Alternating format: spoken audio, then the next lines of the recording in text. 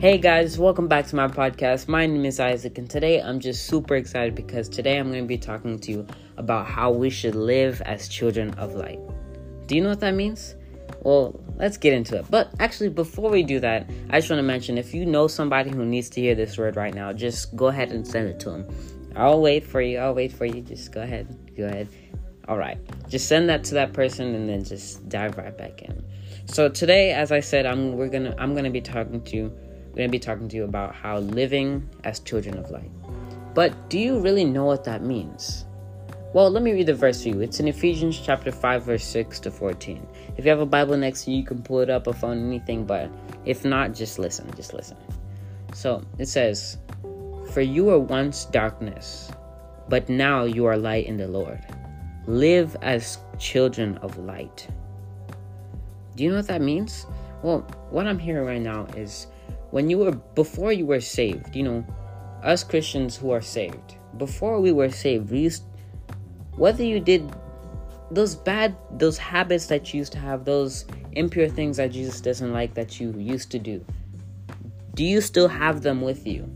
Are you still keeping up with them? Are you still insisting on having them with you? Let go of them. As it says, "For you were once darkness, but now you are light in the Lord." Jesus has changed you. The moment you were saved, even right before, Jesus knew who you are. He knew you before you were even created. Jesus always knew you. When he was on the cross, when he was crucified, he was thinking about us. Just think about it right now, personally. Jesus was thinking of you, your name, whoever you are. It hits so deep when you just think of it like that. Jesus was thinking about us when he was on the cross, right? So let's not take that for granted. Let go of those bad habits or any kind of impure, just anything that does not take the pleasing of Jesus, of the Lord. Let go of it, because you are now light in the Lord. So live as children of the light. And now, as you are the light of Christ, we are called to spread that light that Jesus gave to us to the ones who are in the darkness right now.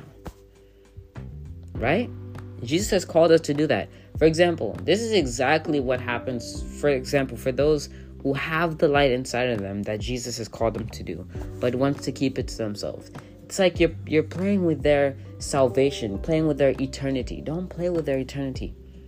Of course, it's their choice whether they deny it or not. It's not up to you. You were just called to do one thing and one thing only: to spread the word of God. And that's exactly what every single one of those disciples is, except for one. But don't be that one. Jesus has called us to be the light, the children of the light. So actually, the verse from Ephesians chapter 5, I also want to read version 6 and 7 as well. Verse 6 and 7. It says, "Let no one deceive you with empty words, for because of such things God's wrath comes on those who are disobedient." Do you hear what that says? That was just verse 6 right now. Just verse 6. Yeah, just verse 6. Let no one deceive you with empty words. For because of such things God's wrath comes on those who are disobedient. And actually, I don't know if I should mention this, but in the next podcast, I'm actually going to be talking about honoring your parents, your mother and father. And that was actually one of the 10 commandments. It was, if not the first one. So let's do that. Let's honor God just as we should honor our parents. And if you don't, let's start now. You should have done that 20 years ago, but let me tell you something. The best time to do it is now.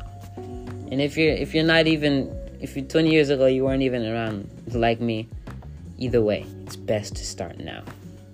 Right? So, and it says God's wrath comes on those who are disobedient. But let me tell you something. If you repent, oh gosh, the power of repentance. Anyway, let's go to let's go to verse 7. It says, "Therefore, do not be partners with them." So therefore, do not be partners with them. And actually, as I'm reading this, the verse that came to mind as I was, just reading it, I remember hearing in one of the devotions, I used to do, it was in Psalms chapter 101, verse 3. It says, I will not set my eyes before anything that is worthless. And here's the key point. It says, I hate the work of those who are faith, who fail away.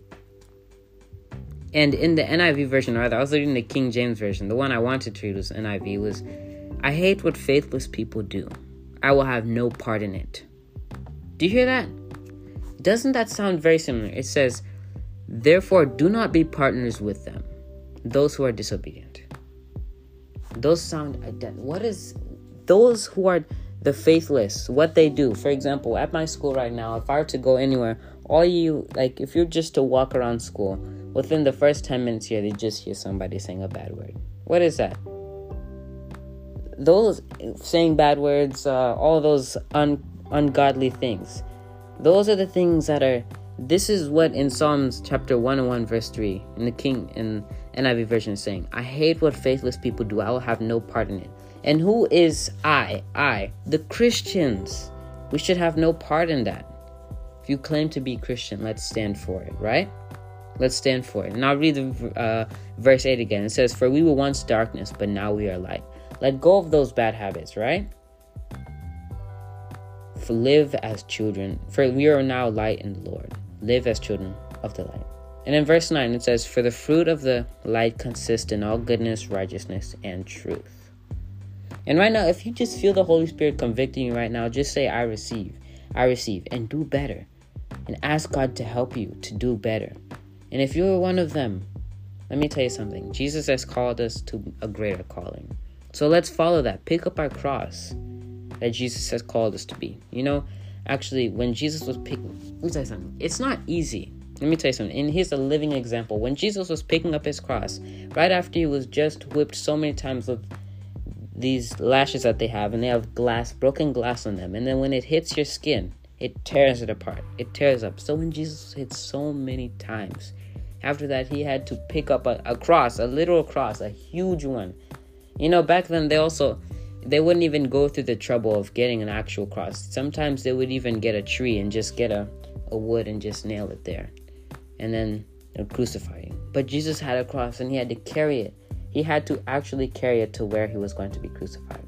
And let me tell you something. It wasn't easy. Also, not just because it was heavy, but because also his body was weak. And that's just saying right now. If you can hear right now, that's the Holy Spirit saying, living in Christ is not easy. Nobody said it was ever going to be easy. Jesus even said it's not going to be easy. So living for God, you have to make some sacrifices. So live for God. It's not going to be easy, but if you need, ask God to help you, give you the strength. Because now, as it says in verse 8, live as children of the light. So based on what I've just said to you today, what is one thing that God is saying to you?